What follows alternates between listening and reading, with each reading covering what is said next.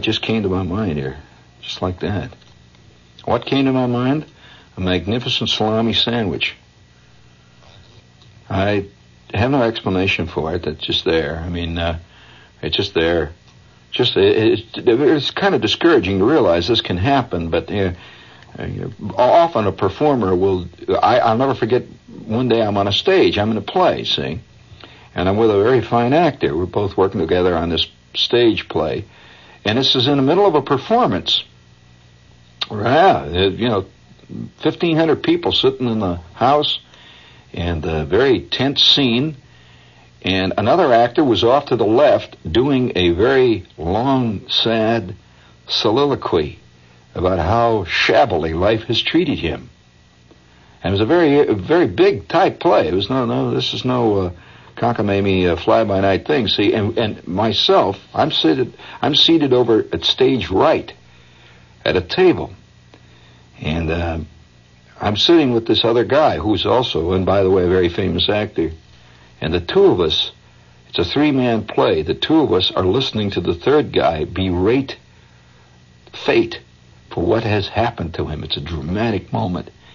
And we're supposed to be commenting on what he says, like we, under our breath, you see, like we're both talking about it, but the audience doesn't hear it. Like he says, "Oh my God, what hath fate wrought? To be or not to be, that is the question." And he's looking out at the audience with tears streaming down his eyes. And this guy leans over to me, and we're both, talking. We're all in costume and everything. He leans over to me and he says, "You know what would go great right now?" And I said, "What, George?" He says, a plate of ribs, barbecued ribs. He says, "Geez, I can taste them." I says, "Yeah, some ribs. I hadn't had ribs in a long time. Little ribs and a big glass of dark beer." Oh, wow. He says, "Yeah." And all the while, this guy's standing over to the stage, right on the apron, and he is saying, "I shall plunge the dagger deep into my heart. Oh, the fates, the evil fates." And the music came up behind the scene. Great, welling, swelling scene. And the audience is deeply concerned and swept out to sea with the poignancy of the moment that they are sharing with the actors. They are one with the muse. And all three of us up there on the stage are thinking about barbecued ribs. Which incidentally brought a great deal of fervor to the scene. because it was a real involvement. Real involvement. You're curious who the actor was? It doesn't matter. Oh yeah, every night when we were playing these different things, we would have all kinds of stuff going up on the stage, all kinds of incidents. I'll never forget one time there was in the same vein. I was in this play where there was a key scene where the guy was sitting, the guy I was playing. The guy is sitting stage front. He's right on the apron, and it's a breakfast scene. And he's sitting at a table, and the audience is looking at the side of the table. His side is to the audience, and they're watching him have breakfast. And he's having breakfast with the heroine. And the big scene, of course, involved the fact that they had just spent the night together at the culmination of this fantastic play, and now it is the morning after, and they're having breakfast. You picture the scene. You're curious what the play was. Well, the play was The Voice of the Turtle. And yes, Van Druten.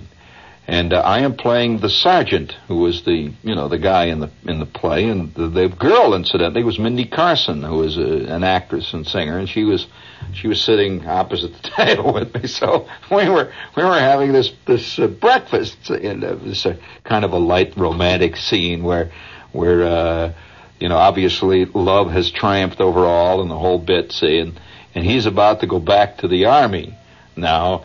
And so there's an underlying sense of poignancy. You got all that. It's a kind of a groovy scene, all right? So the audience is watching this. And we had a carafe. You know what is a carafe? Well, I'll put it in simple English, a jug. We had a jug, and I would get up. You see, part of the scene, I would get up and I would go into the kitchen where she could not see me, right? So, but the audience could see me. It was a kind of a cross-section scene, see. So I go into the kitchen there, and I'm going to get some orange juice. And I open up the refrigerator there, and I reach in and I take out this orange juice, this carafe of orange juice. It's a jug, see, and I take it out. And and the point was that at that point I'm supposed to take a big drink of this stuff, see. Take a big drink of it. And because I'm about to tell her that I'm slipping out and that's the end of the ball game and I'm leaving, see, so I take a big drink of this stuff sort of like to steel my nerves to go out and lay it on her, see. So I reach into the icebox, the refrigerator. Now, we've been playing now for about 2 weeks, and it's been to sell out packed audiences, packed right to the gills. And every night I would go in there, and I would, a big scene, see, I'm facing the audience, see, and I make a funny face at this point. I was like, geez, what am I going to say to this chick, And the girl is sitting out there, and she's been romantically carried away by the scene, and she does not know that the sergeant is about to tell her, forget it, he's going, he'll probably never see her again. That's the end of it. It's a one-night stand, that kind of thing. So I go into the icebox on this night, the refrigerator, see, and I reach in and open. It's 2 weeks. Now, this is where it's a Saturday night. Now, we opened on a Friday night 2 weeks before, and, of course, the Saturday night audiences were always a gigantic audience. You want to know little things that happen on stage. In case you're curious, this was a Broadway production. This is not little theater stuff down in the Armpit Theater on 4th Street. This is the big deal. So, with stagehands that go for $5,000 a day and all that, see.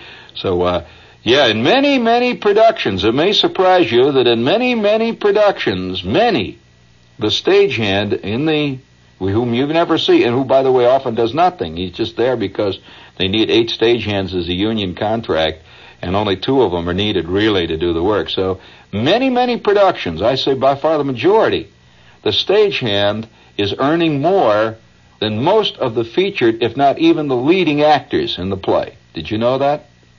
Well, very few people are aware of this. I mean, more. He's not earning as much as. He's earning far more in many cases. And in fact, I read of one scene where there's one theater in the country where stagehands have been known to earn, and this is not even in New York, upwards of $1,500 a week, which is a lot of money. And for a guy that, picks up a couple of things once in a while and moves a rope here and there and puts in roughly 3.5 to 4 hours a day. So nevertheless, that's going to go over great with all the boys. So be it. But nevertheless, See, that's what's known as displaced values. This is what's been happening in a lot of world, a lot of scenes.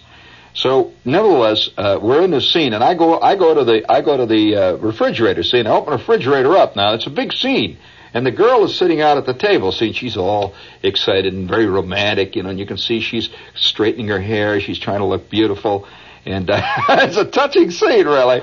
And Shepard, come on, let me finish the scene. Shepard reaches into the icebox, takes the carafe. It is now 2 weeks we've been playing, and everything is working groovy, see. So I take the carafe,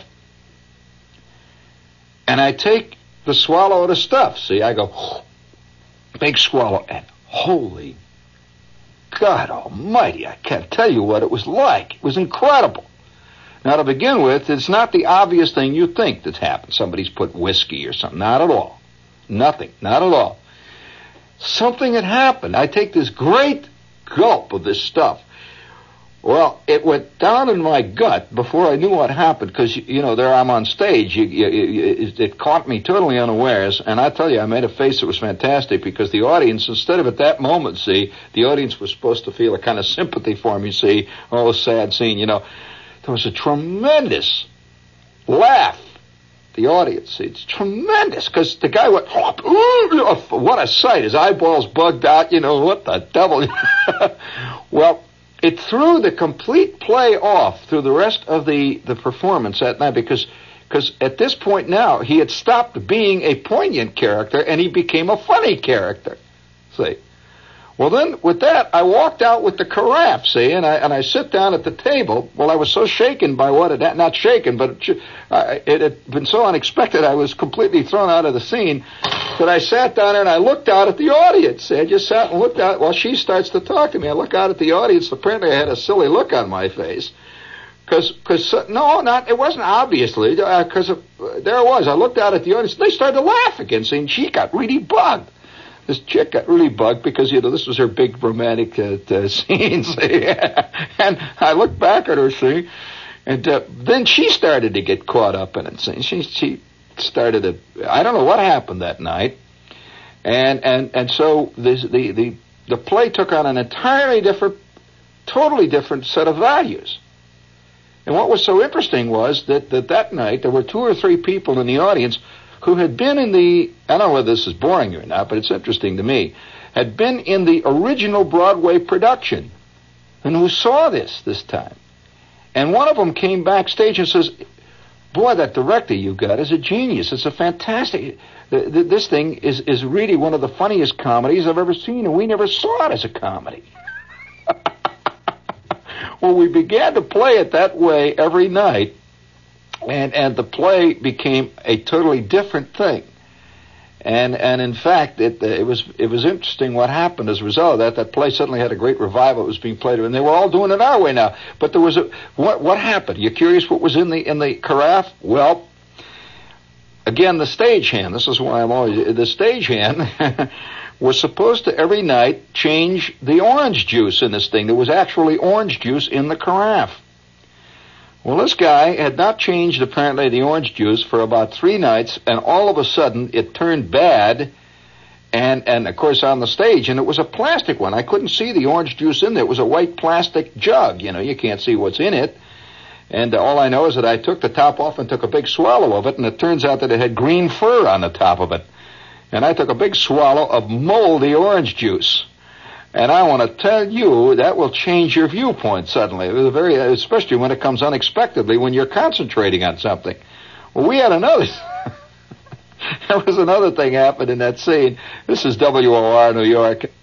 Okay, we have the book fine people with us here tonight. And the only way, they say, to judge book clubs is by the list of titles. Well, that's logical.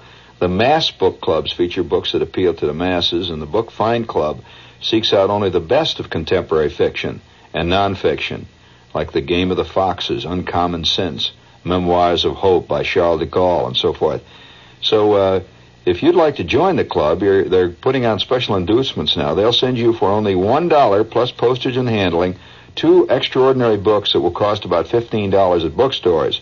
Jean-Francois Ravel's Without Marx or Jesus, and lawyer F. Lee Bailey's The Defense Never Rests. That's $1 a piece if you join the club, of course. So call and find out about it. It's TN71441. And as a Book Find member, you're obliged to purchase just 2 more books in a whole year. The number is TN71441. Or send your name and address, no money, to Book Find, WOR, New York. Book Find, WOR, New York. You know, one of the rarest things in publishing, and this, by the way, is a commercial, is a magazine that really takes off right away, and people talk about it all over the world. And this has happened with Intellectual Digest.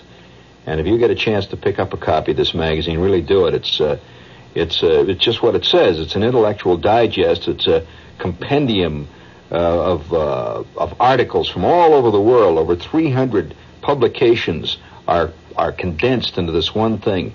Fantastic series of writers in it. And right now you can get a free issue of the current Intellectual Digest along with a no-obligation trial subscription to the next 11 issues for just $5. This is a really good price. This is half the regular subscription price. And if you're not totally satisfied, just cancel your subscription within 14 days, tear up the bill, and you're in business. For your complimentary issue of Intellectual Digest and trial subscription, write Digest in care of me, Gene Shepard, WOR, New York, New York. Right now, because it's a short offer. That's Digest in care of Gene Shepard, WOR, New York, New York. Or you can call this number right this minute. The phones are open. It's MU7-1100. That's MU7-1100. That's Intellectual Digest. It really makes it. One night, the only reason I bring all this up is that sometimes when you see a performer on doing a thing, his mind may be in an entirely different place than yours is. And so you see Johnny Carson come out to do his bit.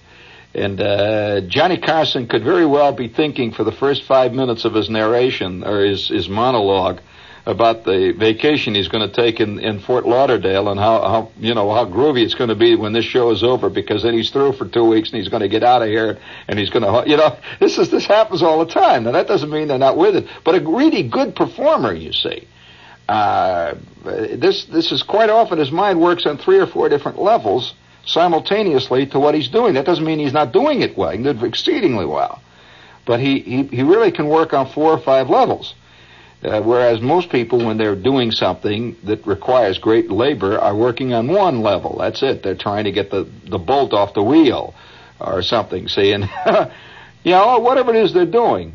So I remember another thing that happened in that play. It was a great, in case you're curious, you can probably look up the reviews. It got great reviews, by the way, in the local press. But one night, one of the great moments that ever happened to me as a performer, it was a fantastic moment. It was such a funny scene happened that it almost sounds like it was invented. But I'll tell you exactly what happened. Well, invented meaning it was set up. And I imagine a lot of the people who saw it happen that night thought it was. Well, 2 things happened during that production that were very much like that. One night, the set was a cross-section of an apartment, the girl's apartment. And on the upper left was a cross-section of her bedroom. And you saw over here was a section of the living room, like where there was a central room of the house. And they had, chest of drawers and the TV set and the radio set and all that stuff and lamps and couches and stuff. And over here to the right was the kitchen. You would go through the door to the kitchen. That's the actual set that is described in the play, the printed version of the play. So one night, one of the great key scenes occur when this guy, the guy in the play, has split. So he's left. And she's very unhappy. The whole play is about this sergeant in the army who meets this girl. She's an ingenue actress type, and supposedly very innocent, which of course is a contradiction in terms. I've known many an ingenue actress, and that's one thing they ain't. But nevertheless, she's supposed to be as the driven snow type, and who runs around and giggles a lot and says, oh, gee whiz, and that kind of thing. So here's the big scene where the sergeant leaves. He goes out into the night. He has met her, and everybody's expecting. By the way, who was it? Was it Was it George Bernard Shaw who said that that the essence of all great drama is a prolonged seduction? That's what drama's about. Think back on it. Think back on Romeo and Juliet. If you can string a seduction out over 3 acts, you've got yourself a smash. Think back on it. Now, don't laugh at that. Think seriously about it before you laugh at this. And there's a great deal of truth in this. And so, nevertheless, that's what this play really is. See, so it follows that concept. So they meet, and it's kind of romantic. They go to an Italian restaurant, and he doesn't even know her. And eventually they get to know each other. And finally, he leaves. He says, "Well, it's been a wonderful evening. See, it's been a wonderful evening, and I don't have a place to stay tonight. He's supposed to be in town over the weekend, and I don't have a place to. But I'll find a place. Don't worry." Out there, and it's supposed to be raining like hell out there too. See, everything is loaded. It's a cold winter, raining night, and so he leaves. He goes out into the night. The sergeant, he's gone now. After this romantic interlude in the Italian restaurant, and they've had this little gay thing at night, and he kisses her and all, and it's a very romantic scene. And he finally leaves. Well, she then is heartbroken. See, she realizes that she has fallen madly in love with this guy, and she may never see him again. And now we see her, and she's up in her bedroom, and she is getting ready to go to bed. Well, at that point, just as she does, this is a very important scene. And as she's getting, and it's very dimly lit, you got it, see. And the scene is very romantic, and she's crying, and all of a sudden you hear the doorbell ring. You hear this bzzz, see, and everybody in the audience thinks, "Oh, he must have come back," you see. And she gets up and she says, "Come in." And the door opens, and in comes the sergeant. And he's covered with rain. He's been out in the rain, and he comes up to the bedroom there, and she's in bed. You see, he comes up. And he comes up to this, it's like little steps go up, and he comes up, and now he's standing in the doorway, and he's about to leave again. He says, "Oh, I'm sorry," he said, I didn't know you'd be in bed yet. And so he starts to leave, and then he suddenly turns, and he comes toward her, and she sits up in bed, and he leans over, and he kisses her, and of course, and then the scene changes, and the music comes up, there's a great swell of romantic music comes up, see? No, that's no good. I'm sorry, I thought you had the other one up. That'll never work. So anyway, no, it's too late now. But there's a great swell of music that comes up. The piano music swells in the background, and it's a fantastic scene. And the light dims, and you see this great clinch, and you know what's going to happen. And it's and all the audience, all the ladies in the audience in particular, their eyes are all puddling up. It's a great scene. Well, then that's the end of the act. See, that moment is the end of the act. Got it?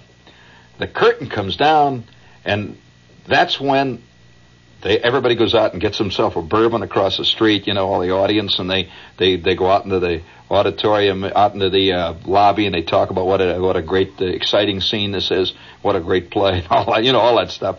Well, then the next act opens with that breakfast scene that I talked to you about. The next act opens now. You know what's happened. It's now bright sunny morning, and they go out and get the Times and all that. It's a real New York oriented play. And so here they are. They're having breakfast. Now you got the picture. I guess a lot of you are curious about seeing this play now. Well, at that point, say. I'll never forget one night. Again, it happened when there was a packed, fantastic house. Gee, it was wild. Everything. Anytime you really some wild thing happens to you, it's always when there's a big crowd. It hardly ever happens on a Tuesday, a Tuesday matinee, something that's special when only 6 people are in the audience. No, it happens packed house. See, so Shepard comes up to this. He walks up the steps. Now remember, I've got my raincoat on. I've got my uniform. It's all in uniform. See, the guy's got his uniform on.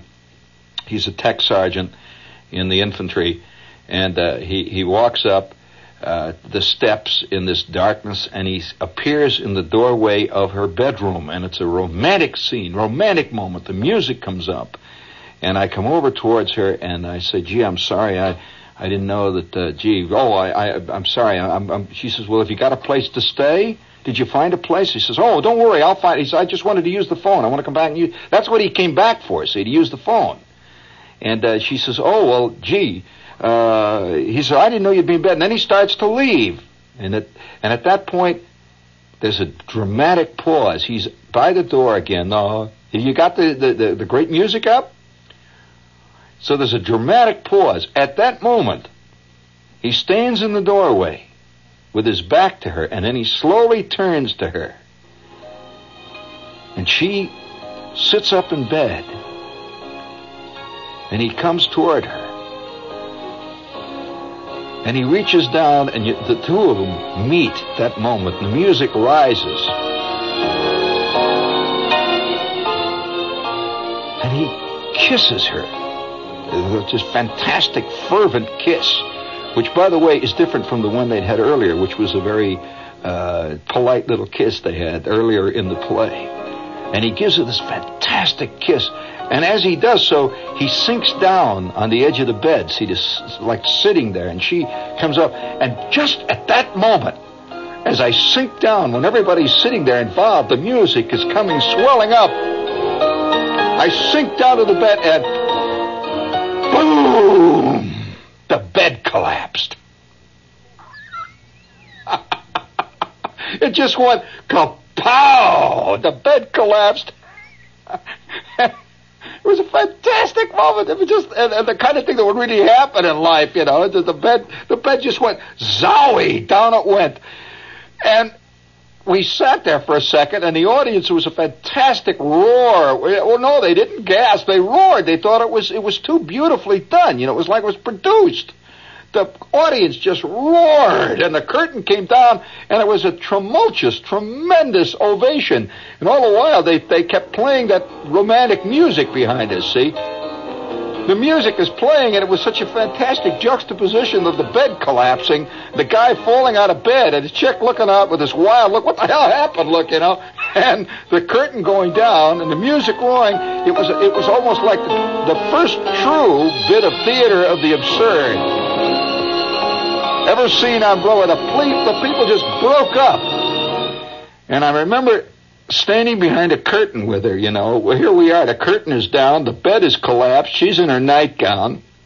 And the scene was, by the way, very difficult to do because I had to wear a set of pajamas over my uniform in the scene, so it could be a lot of quick changes went on in this thing. And so if you can imagine taking off the pajamas, and there I got a full GI uniform on and all that. So we stood behind her, and you could hear the audience cheering out in the front of the house. The bed is collapsed. And she looks at me and she says, if this guy says, keep this one in the scene, keep this in, I'm going to walk out on the play. Well, then we you know, it was just a wild moment. And then a couple of nights later, another one happened. You know, you're capable of things under duress. I hope this isn't boring you, but that you're capable. No, you know, I don't know if I talk about the background of showbiz, but you're capable under duress of doing things which you would never be able to do. In other words, it's the superhuman thing. And this happens to athletes all the time. I mean, you've seen cases in recent history. For example, Ron Swoboda, for example, has never been better than just a run-of-the-mill outfielder. And yet, under the fantastic pressures and excitement of the World Series a few years ago when the Mets won the World Series, he was making catches that, incredible. See, you've seen, remember those? Well, what was happening? Well, the juice was flowing far more than he could control, and he became truly superhuman at that moment.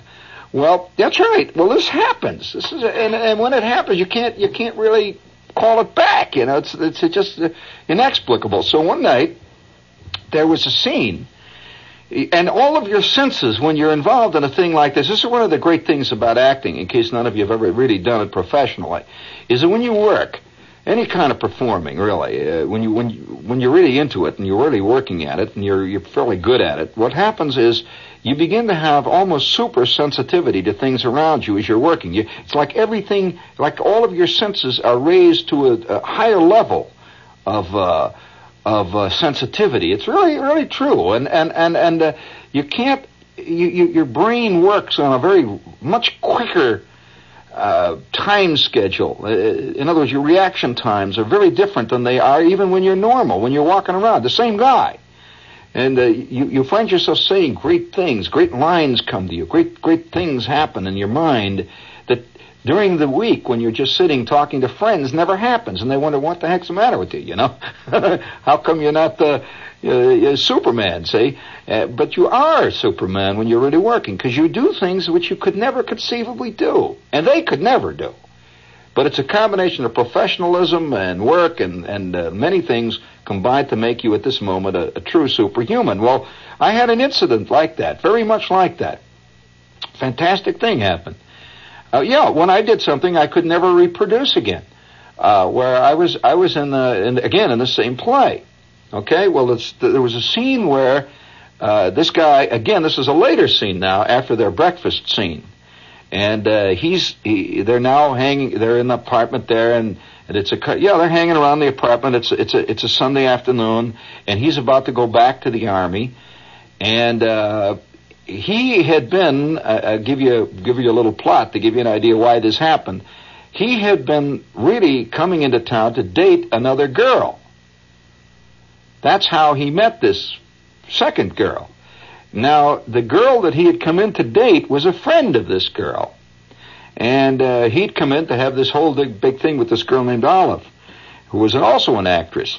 Well, it turns out that the minute he met this chick, they wound up having this great thing, but the other girl didn't know about it, of course. And she didn't know what happened to the guy. He's gone over the weekend. And so the whole point is that he really is supposed to be with somebody else, right? Well, it turns out that all of a sudden, while they're sitting there in the afternoon and they've got the Times, obviously they've spent the night together. The Times is spread out. There's a lot of stuff from the breakfast table, dishes and all sitting there, see.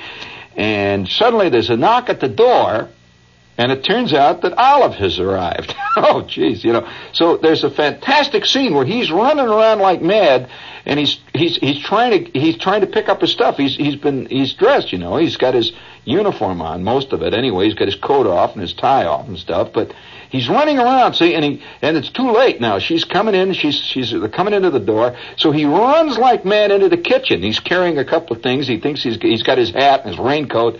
Well, the girl now sees that he has left his coat hanging out. He's simply left his coat there. There's his coat hanging there. It's his coat, see, right in the middle of the breakfast stuff by the breakfast table. So with that, she runs over and grabs the coat, and she runs to the kitchen door, and without even looking, she just flings the coat in there, right? She just flings it in at him. They have a swinging door in the kitchen. She just flings the coat in. And then she runs over and lets the girl has now come into the room.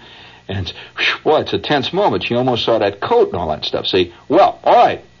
It's a very fast scene. It has to happen so fast because it's very funny. See, all of a sudden this guy flies out of his chair when the bell rings, and you hear this voice. It's Olive. You know, it's Olive. Oh, my God. He jumps up and he runs around like mad, and there's a scene where it's played like a Groucho Marx scene. You run like mad. You run around. You're grabbing your stuff, and you run in to the kitchen. Well, we got so good at it that this girl could just about the time I'm in there and I'm running into the kitchen, which faced the audience. See, I'm running now facing the audience because it's a little kitchen. It's a cross-section. I make the turn and I run into the kitchen. Now I'm facing the audience, right? So if I run there's a point where he goes, wow. See, then he suddenly, oh, my coat, my God. And at that point, the coat is supposed to come sailing in. All right. So now you got the scene. You didn't know that there were these little subtleties involved in creating a scene like this where he makes these different reactions. So anyway, the guy, at this point, when I say guy, I'm referring to me, of course. I'm playing the scene. When I refer to the guy, he's the character. Most actors, incidentally, after they've done some acting over a point, they don't think of themselves as themselves. It's the guy does this. Hamlet does this. He walks across the stage and does that. And you get that. So the guy, the bell rings. This is the great golden moment. One of the things I always remember is Shepard's superhuman instant. the the bell rings. See, I jump up. What? It's Olive. You know, I run around and I've taken all this stuff and I got my hat. I stick my hat on the head and I grab my raincoat and I'm trying to look and I grab the tie. See, and I run in through the room. Right, bam! I go through the swinging doors. Now I'm not looking at anything. See, I'm looking at the audience. I'm running, and just at that, the chick comes running to the door and she flings the coat in. Well, this night, instead of just flinging it in, she flung it like that sideways. I don't know what made her do it. And the coat takes off, and it is sailing out over the audience. See, she just goes whap, in it goes like that. Well, Shepard is facing the audience now, remember. And I don't know what the adrenaline did. I had no idea. First of all, it was not conscious. I didn't know that she had done this because I'm looking away. I don't see the coat, remember. She's behind me. The door is directly behind me. She flings it in like that. Some sixth sense said, do it. So Shepard leaps high in the air and makes a leaping backhand grab of the collar of the coat just as it's sailing out into the audience. I must have been 3 feet off the ground. And without even looking back, I'm looking at the audience. I just fly up and I grab the coat as it's just taken out over the audience. And of course, there was a moment where I myself was dumbfounded at, what a trick. It was a kind of thing like a magician would work 20 years to do, see. So I leap up and I grab the coat just as it's going out over the audience. And I land, and obviously there was a look of surprise on my face. See? Well, the audience roared. It was a fantastic roar. And I at that minute, you see, it was just a great roar, just an appreciation of the trick. Such a great trick. And again, you see, that threw the whole scene off because everybody was supposed to be watching the scene between this girl as she greeted Olive. Instead, they were applauding the catch of the coat.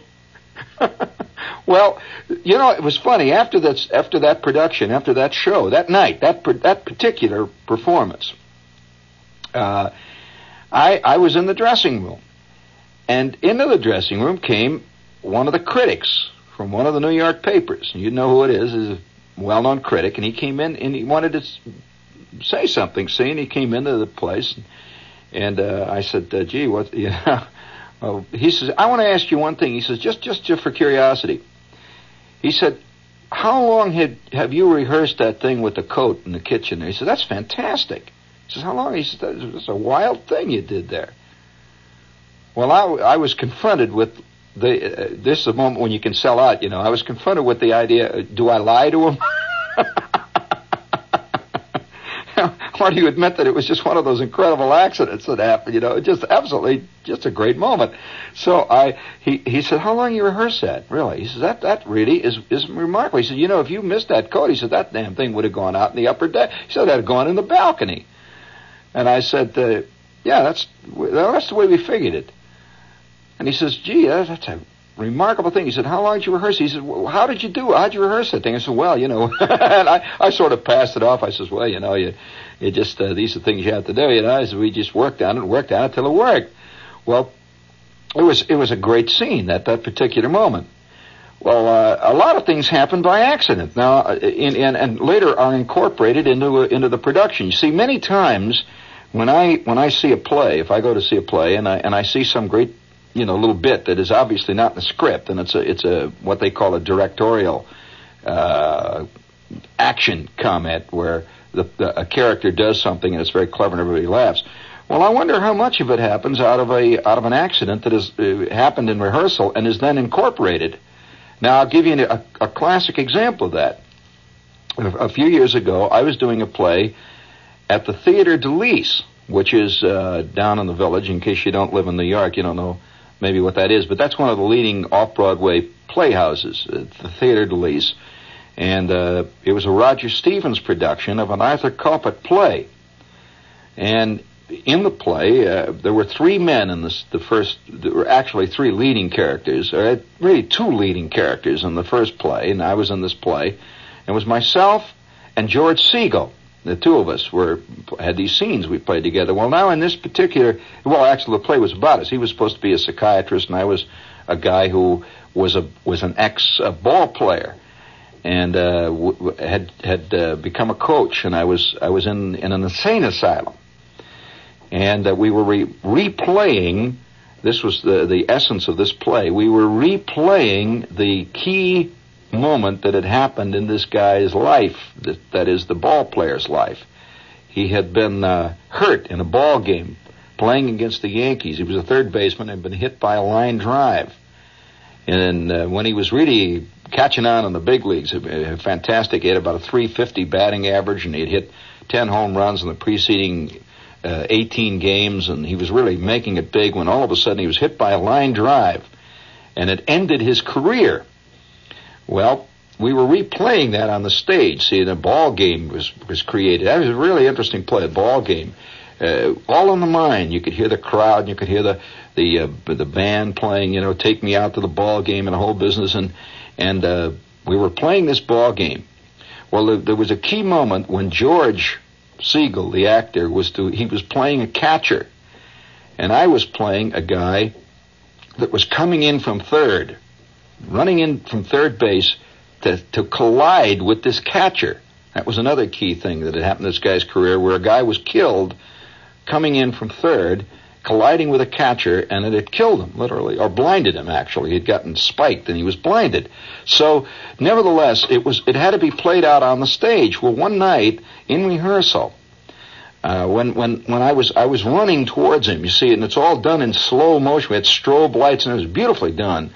Well, I came towards George, and at the last instant, for some reason or other, I dropped my shoulder. Instead of coming in straight, I dropped my shoulder, and George was going up at the same time, trying to collide with me. Well, as we did, my shoulder dropped and caught him right below his rib cage, and we both cartwheeled. It was just like an accident. We both cartwheeled. George went over cartwheeling, and I went the other way cartwheeling. It was a fantastic collision, but we both landed flat. See, it was really spectacular. But it was really, it just came out. Well, it was such an interesting, spectacular moment in rehearsal that everybody who saw it says, "Oh my God, keep it in." It was fantastic. Well, we did. So we worked on that one little instant, colliding with the catcher. We worked on that for 3 weeks, upwards of 4 and 5, maybe sometimes as long as, who knows? We went as long as 4 or 5 hours a day working on that one bit, which was a key bit of the play. Well, when it actually happened in production, when it was done, the effect was electric. I mean, if you saw it, you remember it, because it really was a major collision occurred right on the stage. The two of us cartwheeling up in the air like that and down, and it was the result of an endless amount of work on that one instant that lasted not more than, I would say actually, how long does it take for a guy to crash into another guy? It was probably, maybe 3 or 4 seconds in actual, but the effect was fantastic. That he'd cartwheel up in the air. Both of us are high in the air. See, I would cartwheel one way, he would cartwheel the other, and both would land and cartwheel on the ground and lay, like tremendous collision. And so the whole idea of performing, and I've never really talked much about this. But I'm curious what people might think when they hear me perform, what they think I'm specifically thinking of at the time I'm performing. Well, a lot of things. And it's not that you're not thinking of what you're doing. You're thinking ahead of what you're doing. You see, the thing about a performer that he must do always, he's doing a performance. He's not just talking. And a performance involves many things. One thing, he must know where he's going in his talking. He also is considering beat and tempo and many other things which seem to be totally irrelevant or not even existent to the guy sitting in the audience watching it. And he's conscious of many things which he's aware of. For example, many times on the stage, you're conscious of the fact that if you get past a certain point, half the audience can't see you.